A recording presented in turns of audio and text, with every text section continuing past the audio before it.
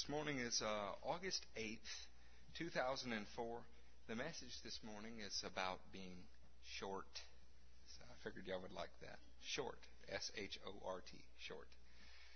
And this is kind of like that Simpsons episode where there's a pastor who stands up and says, today's sermon's all about what Ned did last night. We're preaching to Mandy this morning. I'm teasing, sweetie. In your hands, you have something that the English word looks like Shema. It's pronounced more like Shema. And one of the things that I wanted to do this morning was talk to you a little bit about Jewish prayer. We're going to get into the Word and we're going to study some things, but synagogue worship and Jewish life is centered around the most common prayer. It's kind of the summary of the fundamentals of the Jewish faith. And since our faith grows out of the Jewish faith, since we have Hebraic roots, I thought it'd be a good idea to learn what these are. Many times when you're looking at Judaism from a Christian standpoint, we can be really critical. And one of the reasons we're critical is because much of the leadership was blinded to the ways of Jesus, didn't see Jesus, and didn't recognize him. And Judaism kind of seemed to take a left-hand turn after Jesus coming, or at least after the first century. And you see some additions that maybe we don't like. But this, what you have in your hands, goes all the way back to the Babylonian captivity. Jews, since 500-600 BC, have recited this every day. It's a part of their life. And Jesus was a Jew. All of Jesus' apostles were Jews. So what we're what we're going to read as a prayer here is something that all of the apostles would have grown up reading as a prayer. And it's funny because the wording seems foreign to us. This is a transliteration, meaning that they took the literal Hebrew words and plugged them into English, and it doesn't flow as smoothly as our normal speech might flow. But you'll hear bits of Scripture in it. And so I was going to read it, and y'all follow along. You will see that there is Hebrew above each of these, and these are not Hebrew letters that you see. That's not the way that the Hebrews write. These are English letters written to help you pronounce the Hebrew. I'm not going to read it in Hebrew, but you can practice in the mirror at home if you like. The Jewish prayer begins like this, and it's where you get the name Shema. Shema means to be heard, or hear, O Israel. It's derived from that. It says, Hear, O Israel, the Lord is our God. The Lord is one. Blessed be the name of his glorious kingdom forever and ever. And you shall love the Lord your God with all your heart and with all your soul and with all your might. And these words that I command you today shall be in your heart. And you shall teach them diligently to your children. And you shall speak of them when you sit at home, and when you walk along the way, and when you lie down, and when you rise up. And you shall bind them as a sign on your hand, and they shall be for frontlets between your eyes. And you shall write them on the doorpost of your house and on your gates. And it shall come to pass, if you surely listen to the commandments that I give you today, to love the Lord your God, and to serve him with all your heart and all your soul, that I will give you rain to your land, the early and late rains, that you may gather in your grain, your wine, and your oil. And I will give you grass in your fields for your cattle. And you will eat, and you will be satisfied. Beware lest your heart be deceived, and you turn and serve other gods and worship them. And anger of the Lord will blaze against you, and he will close the heavens, and there will not be rain, and the earth will not give you its fullness, and you will perish quickly from the good land that the Lord gives you. So you shall put these, my words, on your heart and on your soul, and you shall bind them for a sign on your hands, and they shall be for frontlets between your eyes. And you shall teach them to your children, and you shall speak of them when you sit in your house, and when you walk in the way, and when you lie down, and when you rise up. And you shall write them on the doorpost of your house and on your gates, in order to prolong your days and the days of your children on the land that the Lord promised your fathers that he would give them, as long as the days that the heavens are over the earth. And the Lord spoke to Moses, saying, Speak to the children of Israel, and say to them that they should make themselves tzitzit, fringes, on the corners of their clothing throughout generations, and give the tzitzit of each corner a blue thread. And they shall be tzitzit for you. And when you look at them, you will remember all of the Lord's commandments, and do them, and not follow after your heart and after your eyes, which lead you astray, in order to remember and do all my commandments and be holy for your God. I am the Lord, your God, who led you from the land of Egypt to be a God to you. I am the Lord, your God.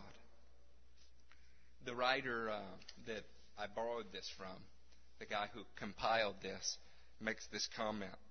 You know, he says, wouldn't the words of the Shema be an awesome last words to have on our lips when the time comes for us to depart the world? I agree with him. I think it'd be beautiful. Can you imagine that you would wake up each day and this is how you start your day? He says, do this when you wake up and when you lie down. Each day, they pray this at least twice in a day. And they do because it's a reminder of the promises, the covenants that God has given them. Well, those are covenants and promises that God's given us as well, because we've been counted in their blessing. We've been included in their blessing. And I just thought it would be good to reflect on those. Every one of those principles come straight out of the Scripture.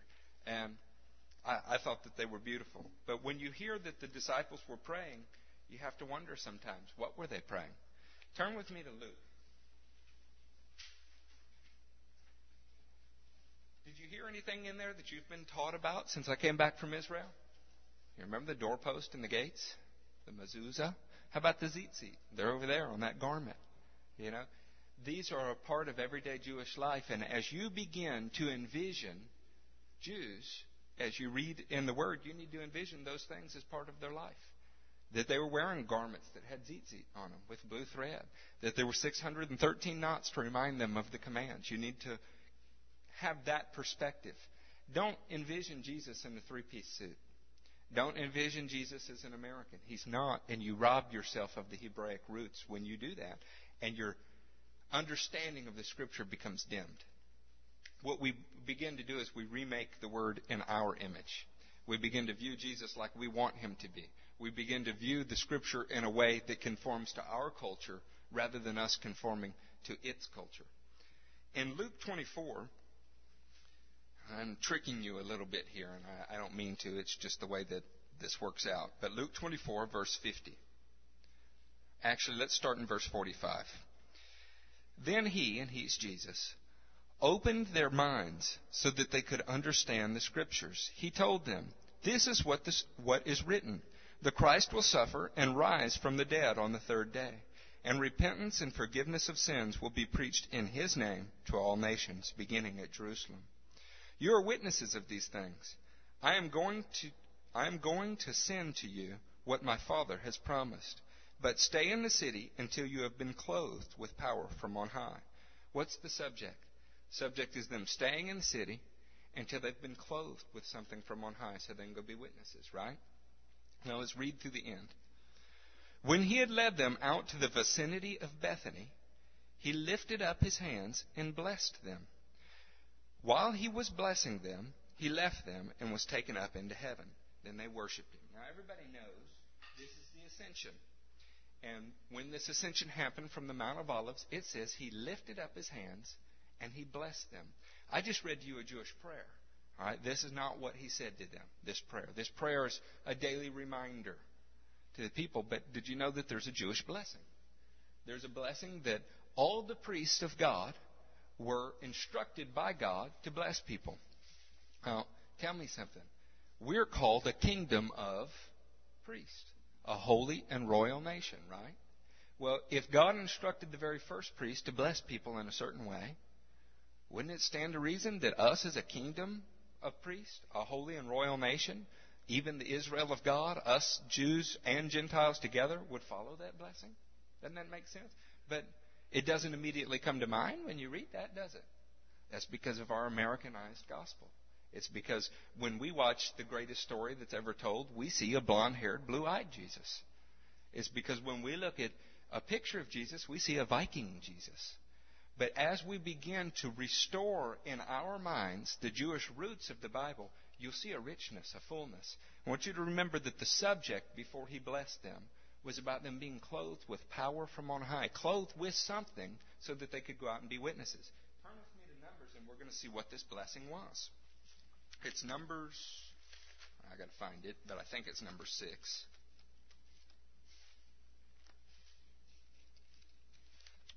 Yeah, it's number 6. And oddly enough, there's a title above it in your NIV Bible. It says the priestly blessing. How odd it is that we read the Torah and we don't bring the Torah into the New Testament. We act like they're separate. All of you know that they're not separate, but we still make the division in our minds. We've been taught that they're not separate, that the New Testament is the Old Testament revealed, and that the New Testament lies in the Old Testament concealed. We've been taught that. But when you have read for years that Jesus raised his hands and gave them a blessing, we just thought it was any old blessing. But God tells the people of Israel in Numbers 6, verse 22, says the Lord says to Moses, tell Aaron and his sons. What were Aaron and his sons? They were the priesthood. They were a type of something that we are the reality of. Now, that might seem kind of arrogant, but that's what the New Testament says. This is how you are to bless them, the Israelites. Say to them, this is how priests are supposed to bless people. The Lord bless you and keep you. The Lord make his face shine upon you and be gracious to you. The Lord turn his face toward you and give you peace. So they will put my name on the Israelites, and I will bless them. Before Jesus left, before he ascended, the subject that he had been speaking to them about was being clothed with something from God, so that they would be a witness. The blessing he gave them was all about putting his name on them. This is why we're called Christians. It's why we go forth in the name of Jesus. It's why we pray in the name of Jesus, because it was the priestly blessing he gave us. When we talk about the Lord making his face to shine upon you, when we talk about you having a peace, all of those things are reflected in the New Testament. You remember Stephen, his face shone like that of an angel? You remember he had peace while he was being stoned? This priestly blessing from Jesus has come upon us. It worked. So I say these two things before we get into the Word, just to get your minds to begin to think, Jews prayed in a certain way. You need to be familiar with that because we've inherited that blessing. Learn the Shema. You know, that was memorized before they were Judah's age. They could all do that. And not only do that prayer, but each part of that prayer comes from Deuteronomy. It comes from Leviticus. It comes from Numbers. You know, it comes from the Torah. They could quote all of the surrounding passages before they were Judah's age. You know, and we act like, you know, the Jews were so blind. No, many of them really, really loved the Lord. The leadership was blind. They were blinded because they, like men with power, they wanted to keep their power. They didn't want to become lowly. Is the church any different today? It's really not. What I'm going to teach today is about Zechariah. Mandy may have heard this before. I hope nobody else has. But not Zechariah, Zacchaeus. And as I speak about Zacchaeus, the Scripture is going to teach us about the nation of Israel and the state of Israel, but it's applicable to what we experience in Christianity today. So as I apply some of it to Christianity today and Israel, and we talk about that relationship, I just want you to remember the priestly blessings that are given, the prayer, they had Jewish roots, and we need to learn them. We need to not be guilty of not understanding what we've received. When somebody asks you to pray for them, to bless them, you know, in the charismatic world, we lay our hands on somebody, we wait, and we believe we have to hear from heaven what we say, right? God's already told us what to say. Now, I'm not telling you that the other is wrong. I'm just telling you, at the very least, this is the minimum. You know, if you want to bless people, this is how you bless them. You need to put the Lord's name upon them. You know, that's a blessing. Okay, turn with me to Numbers 11. I want to read you a couple scriptures to get a thought in mind, and then we will go to our key text. Have I already put y'all to sleep this morning? Okay. Numbers 11, verse 23. Before we read verse 23, everybody in here at some point or another has said that you have a love for Israel. And I say that I have a love for Israel. Been there a couple times, very fortunate. I hope all of us get to go together. I really want to do that. We need to not be guilty of the kind of things that a man is that says he loves his wife but treats her poorly. You know, the guy that says he loves his job but complains all of the time. We don't want to be hypocritical in our actions. If we really do love Israel, if we really do love the Jewish people, if we really do love the Hebrew text, let's find out more about it. Let's interact with it. Let's let it become a part of our lives, instead of segmenting into our own little brand of Christianity. It's not supposed to be that way. There's a format already established for 1,600 years before Jesus came. And although it had some failings, it was for a purpose. And that purpose has not died. It just fell a little short of fulfilling what God wanted to do. We've received the fullness of the ages. The completion has come upon us. But that doesn't mean the other rungs of the ladder have gone away. We have completed something that was short. Okay, on this idea of short. Numbers 11, verse 23. The Lord answered Moses, "Is the Lord's arm too short? You will now see whether or not what I say will come true for you." I'm just quoting God here for a moment because I want to get this figure of speech on the record, if you will. I've been hanging out with attorneys too much. You know, I'm trying not to think in legal terms. But when God uses the term, "Is the Lord's arm too short?" what does that mean? Does he literally mean that God's got, stubby little arms? No, he's saying, am I not able to cause this to come about for you? Right? In Isaiah 50, turn to Isaiah.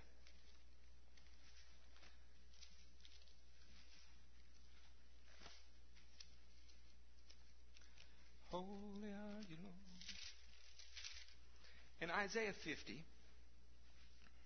at the beginning of the chapter, it says, "This is what the Lord says. Where is your mother's certificate of divorce, with which I sent her away? Or to which of my creditors did I sell you? Because of your sins you were sold. Because of your transgression your mother was sent away. When I came, why was there no one? When I called, why was there no one to answer? Was my arm too short to ransom you?" That's a rhetorical question. It doesn't really require an answer. Why? When God says, "Is my arm too short to ransom you?" what's he really saying? Yeah, you don't realize that it's not too short. To be short in this manner of speaking, short can have all kinds of meanings. If I'm short with you, what does that mean? It means I didn't take the time to be courteous to you. I was short. My speech was lacking something. It lacked courteousness. It lacked compassion. If your arm is too short, which is what God's implying here, is my arm too short? He's saying, man, you just don't have what it takes to reach what you need to reach. That's the use of short here, right? Well, there's another one in Isaiah 59, but there's thousands of them. The whole idea here is that when God's speaking of short, he's talking about a lack of ability to do something. So is my arm too short? And the answer is obviously no, it's not. Conversely, is man's arm too short? Well, yeah. That's why the Bible says if a man leans on his own arm for salvation, he's cursed because it's too short. It doesn't work out right. Okay? So with that in mind, let's turn to Matthew. I'm going to get a couple principles out of the way, and then I promise we'll have a nice, clear, concise teaching. Something that you'll be able to take notes in and it'll make sense. But we're just kind of building a foundation. Like I said, I've probably been hanging out with the attorneys too much. Matthew 9, you see another phrase that appears in the Bible that I want you to understand what it means before we get to this Zacchaeus scripture. Matthew 9, verse 10 says, "While Jesus was having dinner at Matthew's house, many tax collectors and sinners," sinners is in parentheses there, like it's an expression, tax collectors and sinners, came and ate with him and his disciples. When the Pharisees saw this, they asked his disciples, "Why does your teacher eat with tax collectors and sinners?" Isn't it pretty obvious that everybody is equating tax collecting with sinning? Isn't it pretty obvious that we're comparing the same two groups as if they were equals. No different than many of our expressions today. And every one that just came to mind was bad, so I won't use it. But by the time that Rome had oppressed Israel, tax collectors were Jews appointed by Rome to extort the people. So not very popular guys, pretty much the low part of society. And Matthew, when he's writing this, mentions tax collectors more than any of the other Gospels. Why do you think that might be? He was a tax collector. If you were Baptist and then you got filled with the Holy Ghost, you might have a special thing for Baptists. You might talk about the Baptist background more if you were Catholic. And then you came to a fuller understanding of Christ. You might talk about Catholicism. Well, Matthew was a tax collector, equated with sinners. Considered to be on an equal level with a sinner just by his profession. And so he talked about him more than all of the others. There's 3 or 4 more scriptures along these lines in Matthew, but one time the Pharisees said, "Oh no, you're a drunkard, you're demon possessed, and you hang out with tax collectors," putting all 3 of those things on the same level. It's not just enough to be a sinner and a tax collector, but you're a demon and a drunkard too. In other words, they're all lumped together. Does that make sense? Tax collecting is a very bad thing. Now turn to Luke 19, and we'll get right into the Word. I know I run the risk of, if I'm telling you about Jewish prayer and I'm telling you about God's arm not being too short and then talking about tax collecting, and all of them seem unrelated, of losing you in it. And I'm worried about that, and I hope I don't. See if they apply to Luke 19 when we read it, and then we'll explain it. I'm just going to read it, and then we'll come back and explain it. Jesus entered Jericho and was passing through. A man was there by the name of Zacchaeus. He was a chief tax collector and was wealthy. He wanted to see who Jesus was, but being a short man, he could not because of the crowd. So he ran ahead and climbed a sycamore fig tree to see him, since Jesus was coming that way. When Jesus reached the spot, he looked up and said to him, "Zacchaeus, come down. Immediately, I must stay at your house today." So he came down at once and welcomed him gladly. All the people saw this and began to mutter, "He has gone to be the guest of a sinner." But Zacchaeus stood up and said to the Lord, "Look, Lord, here and now I give half of my possessions to the poor. And if I have cheated anybody out of anything, I will pay it back 4 times the amount." Jesus said to him, "Today salvation has come to this house, because this man too is a son of Abraham. For the Son of Man came to seek and to save that which was lost." Now, he said, why on earth did we talk about Jewish prayer? Why on earth did we talk about God's arm being too short? Why talk about the tax collectors just to read that? Most of the time, if you're looking at a shadow and a type, where is it? Most of the time. Parable. Most of the time when we study things that we call shadows, the shadows are found and the realities are found in the New Testament, right? This is an example of a shadow and type that is in the New Testament. He said, golly, I thought the New Testament was the reality. Well, Jesus plainly says something, and there's a reality in that. But if you look at it a little closer, what you see is much, much more depth to the story and why it was included. But you don't see it if you don't look with Jewish eyes, if you don't look with Hebraic perspective. Let's start again. Jesus entered Jericho and was passing through. In the Bible, what does Jericho represent? Jericho is the kingdoms of the world. When the Israelites left, or let me say it this way, when the Israelites began the conquest of the promised land, they were led by somebody. Who were they led by? Joshua. What was Joshua's name? Jesus. See, the exact same Hebrew word. So when Jesus led the people of Israel in the conquest of the new land, they started at Jericho. It represented the kingdoms of the world. How was Jericho defeated? Was it defeated through man's arm? It was defeated by supernatural power. As as the ark of God's presence began to circle the kingdoms of the world, and those who had been appointed to hold a shofar, the authority of the ram, blew it. As people spoke with the authority of God, with the authority of the king of the sheep, the kingdom of the world fell. They did this 7 times. And on the 7th day, they did it 7 times on the 7th day.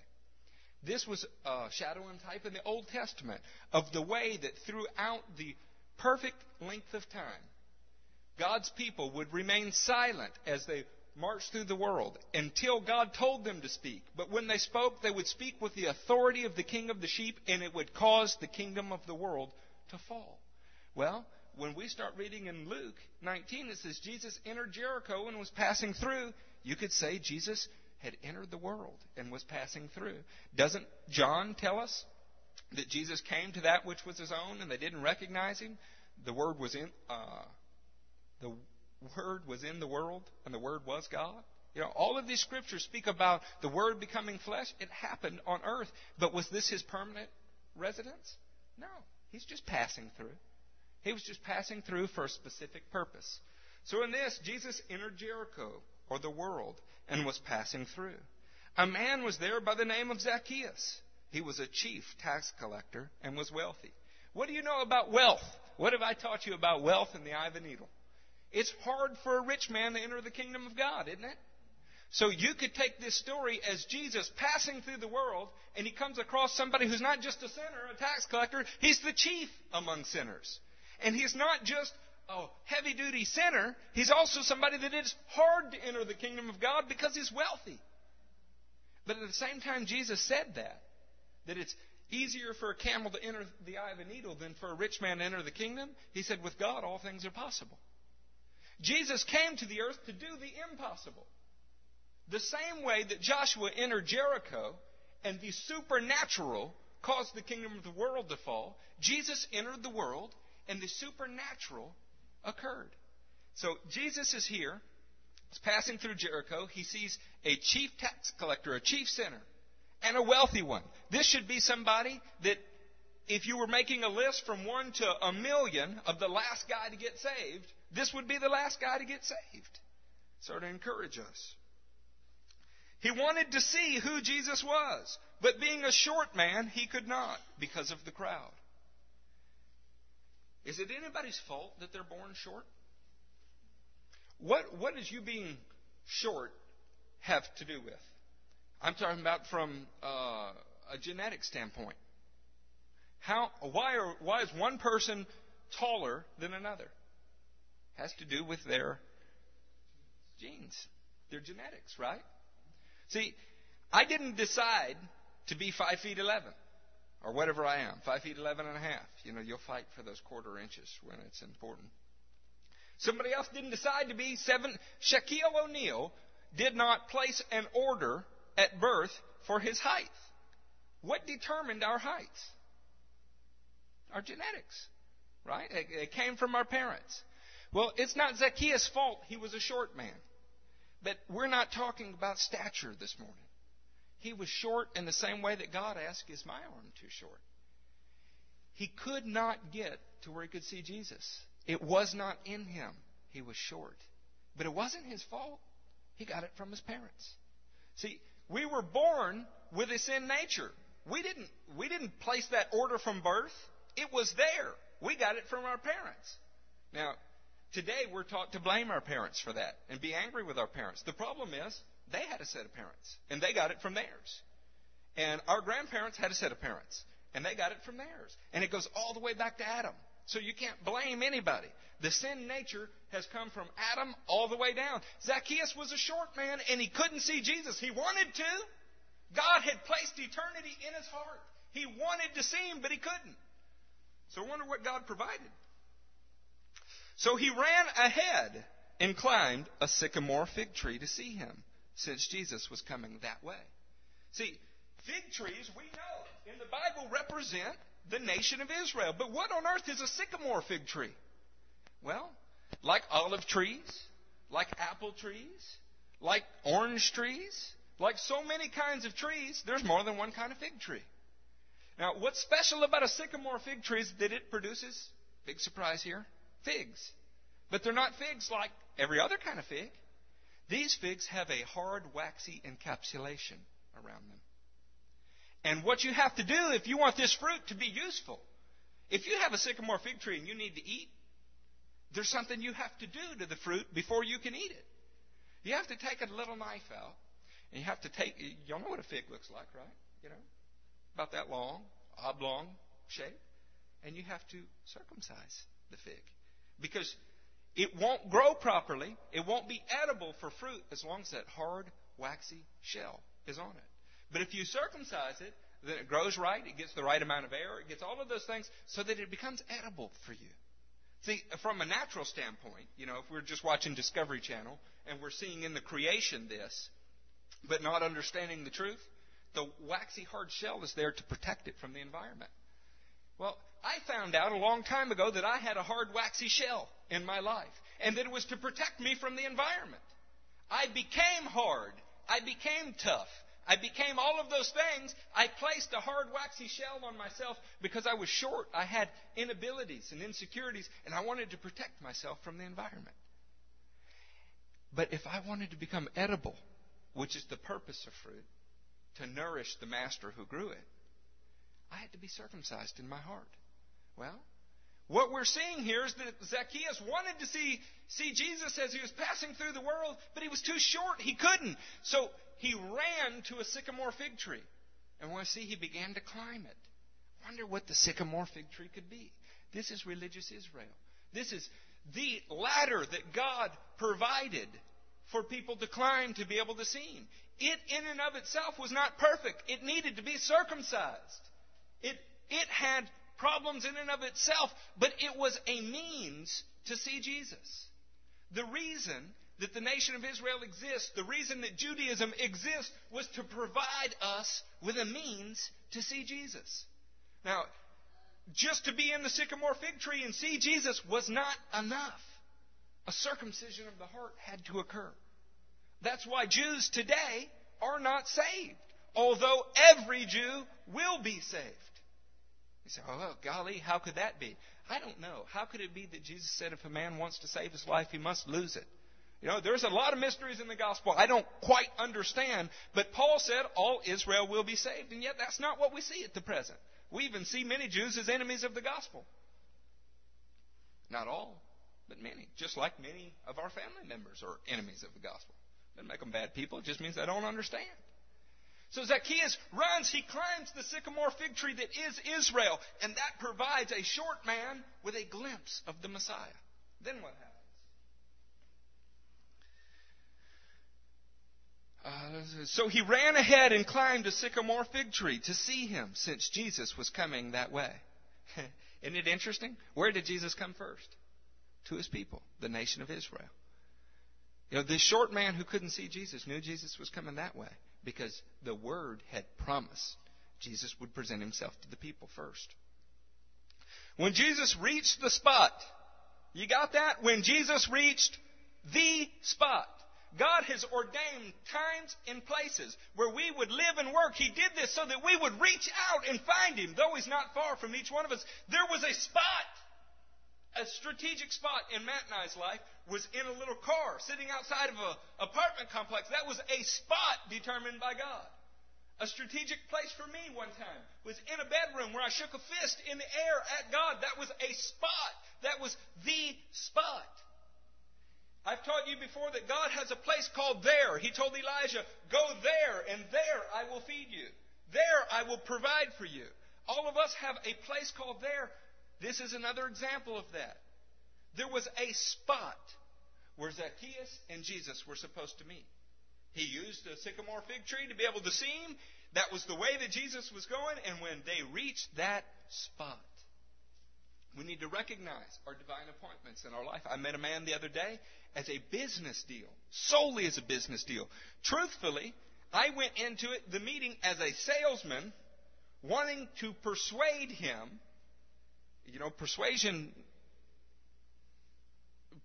one of those things that, depending on the degree of it, you could call that manipulation. I wanted to persuade him to do business with my company because it's in our financially Financially, it's in our best interest. And when I walked into the room and our eyes first met, I realized this is one of those spots. This is one of those determined times. I don't need to persuade this guy.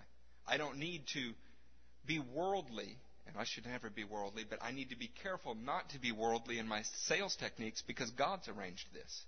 This is not something, my arm would be too short to pull off what's happening here. Anyway, there's a spot that you meet Jesus. I don't know how I got on that. It's been on my mind a lot lately. So when Jesus reached the spot, he looked up and said to him, Zacchaeus, come down immediately. I must stay at your house today. Get this.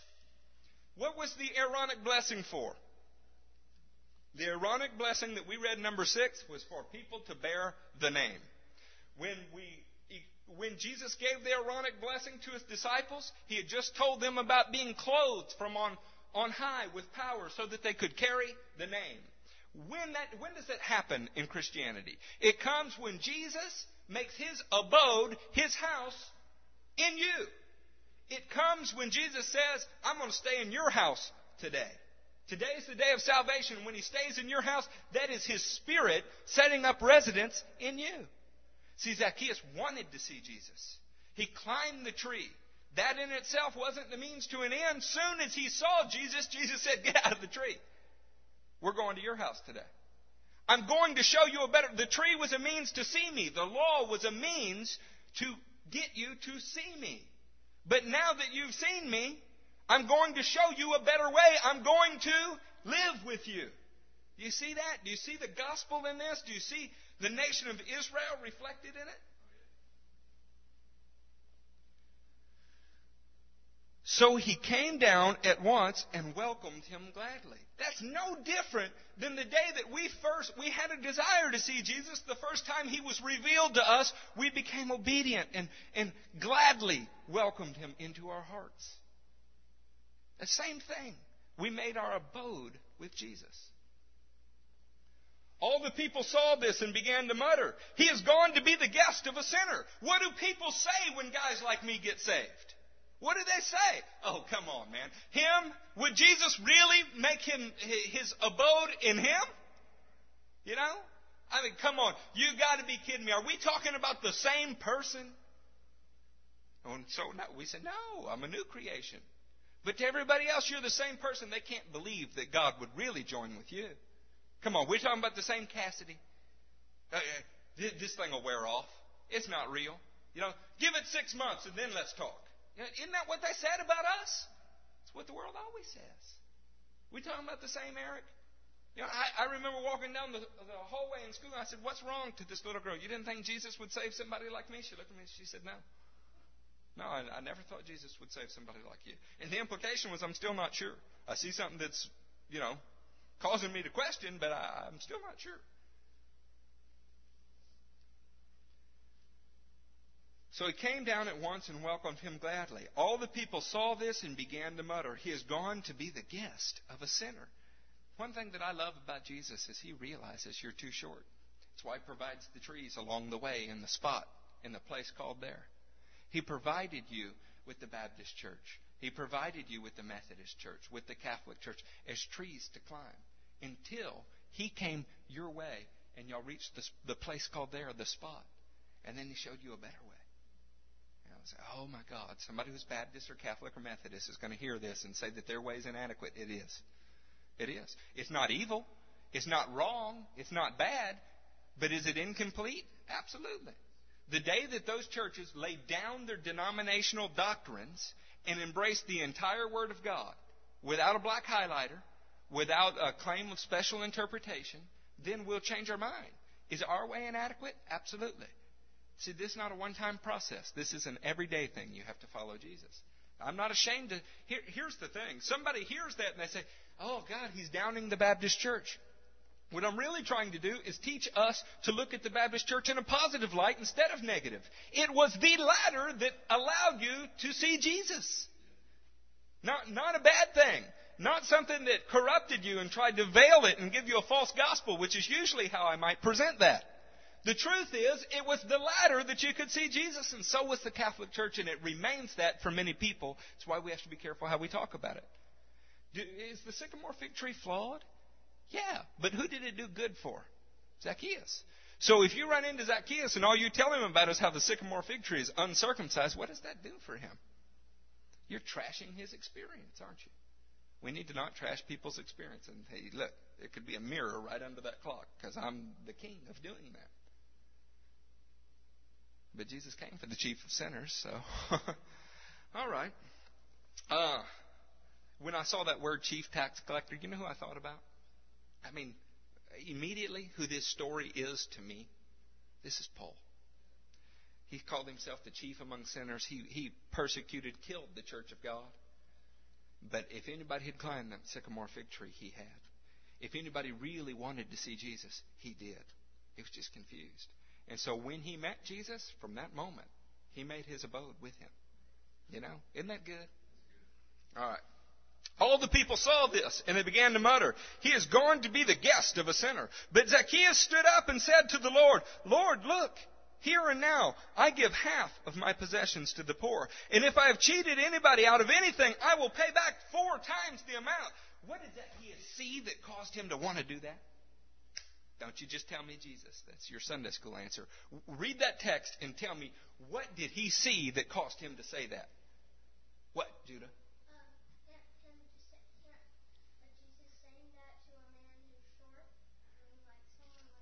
Okay, you hold that thought, baby. Anybody else?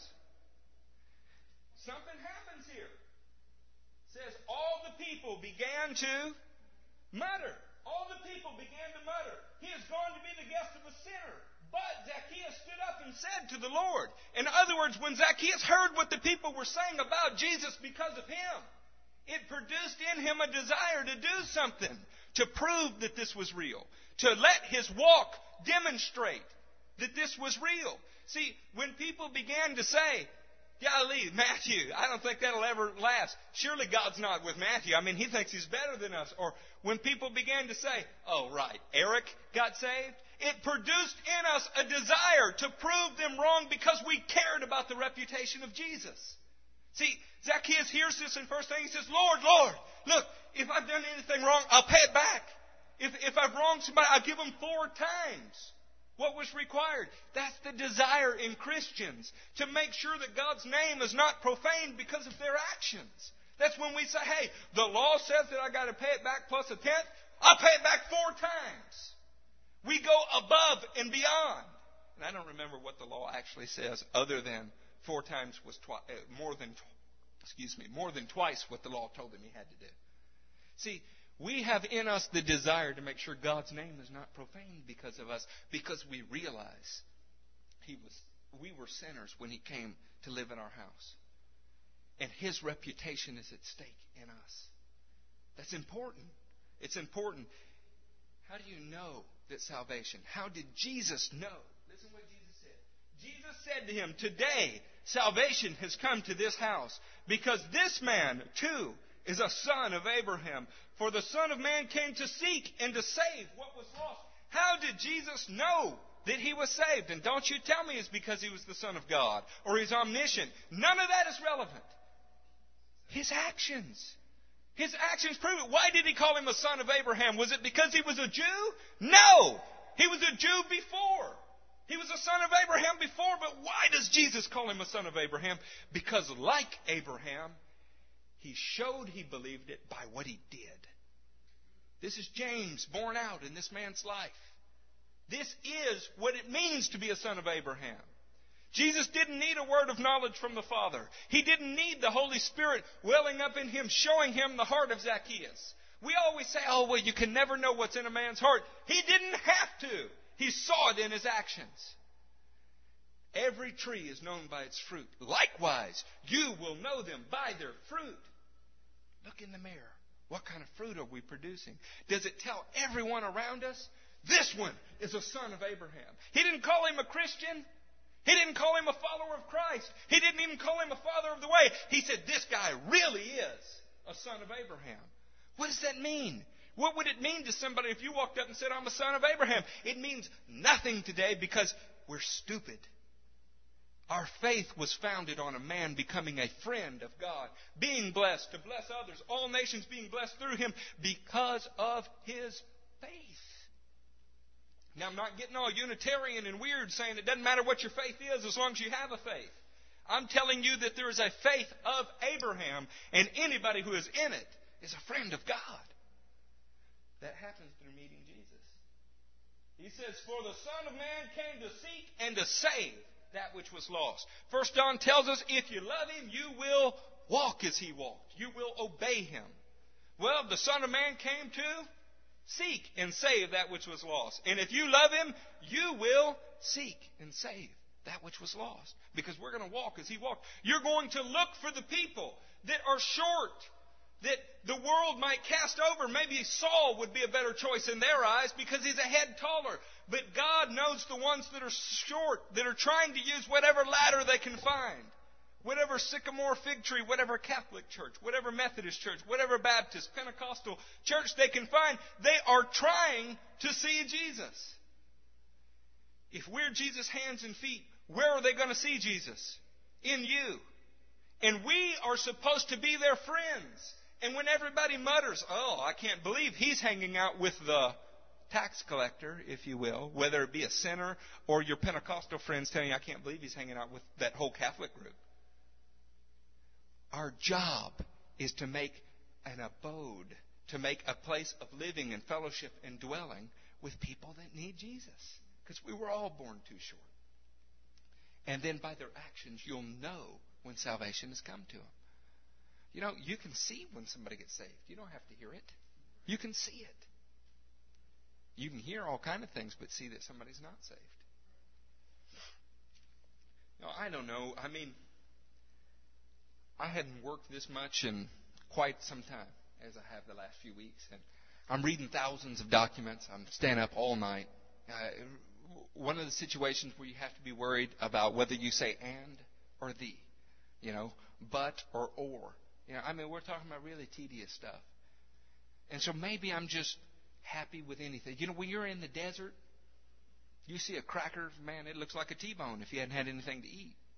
And I've been in a little bit of the desert, but to me, this is good stuff. You see the gospel in 15 verses.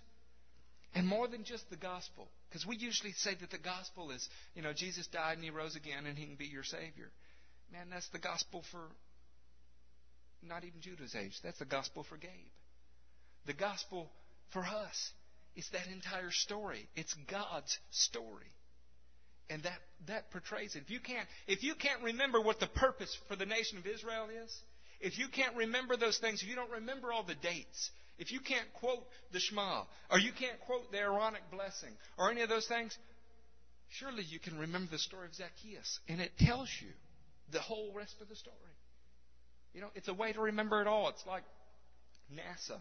You know, it's like an acronym that teaches you all of the rest. If you can't remember the National Aeronautic, whatever, you can remember NASA. Well, if you can't remember the 1,600 years of Jewish history, you can remember Zacchaeus, and it tells you what it was for. It's what it was for. So what we want is we want our hearts to be circumcised. We want to climb whatever God gives us to get closer to Him. And then when He says, hey, that was just a tool to get you closer, leave that, come further. Because He does that constantly. It wasn't a one-time event. For me, at one time, it was a church. Then it was another church. Then it was one city. Then another city. See, you climbing the sycamore fig tree are all the things that He's told you to do that day. But there is another day that comes when you have to do something else. You go make your house with Him somewhere else. You know, it's all these steps of faith. Nothing that He's told you to do is a means to an end in and of itself. In other words, He told you to go to the mission field at some point in your life. That's great. You did it. That's wonderful. That's a sycamore fig tree. You got to the top of it. Now it's time to go do something else. You don't stop. He told me to come to Sugar Land. It's not the end of my life. You know, told me to start a church. Well, we got a start, you know. But we're not done. That was just the top branch. Now He says, come, I want you to do this. See, there is no room to rest on your laurels in Christianity. I'm sick of hearing that, oh, well, I know that this is that way and this is that way, but they really gave up a lot for the gospel. Or, feeling as if God's indebted to us for our past walk. Everything we've done is a sycamore fig tree to get us to the next level. Because Paul, at the end of his walk, said, not that I've attained this.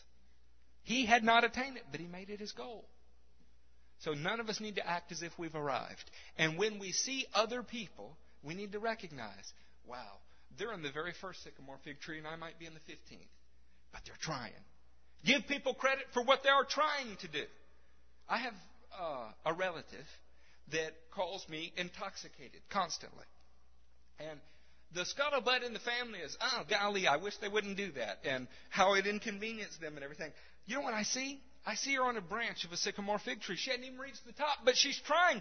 Even intoxicated, short, if you will, she's trying to find out how to see Jesus. So what's my job? To do whatever it takes to help her see Jesus. Not to ridicule her for being in a sycamore fig tree. You might be on the third branch in some church, or be on the first branch totally lost, and it'd be equivalent. All trees' branches are different heights. So anyway, let's stand up. Let's pray that God circumcise our heart. That we're willing to make our abode with Him. That we're willing to show by our actions salvation has come to us. We're going to close the CD here and pray.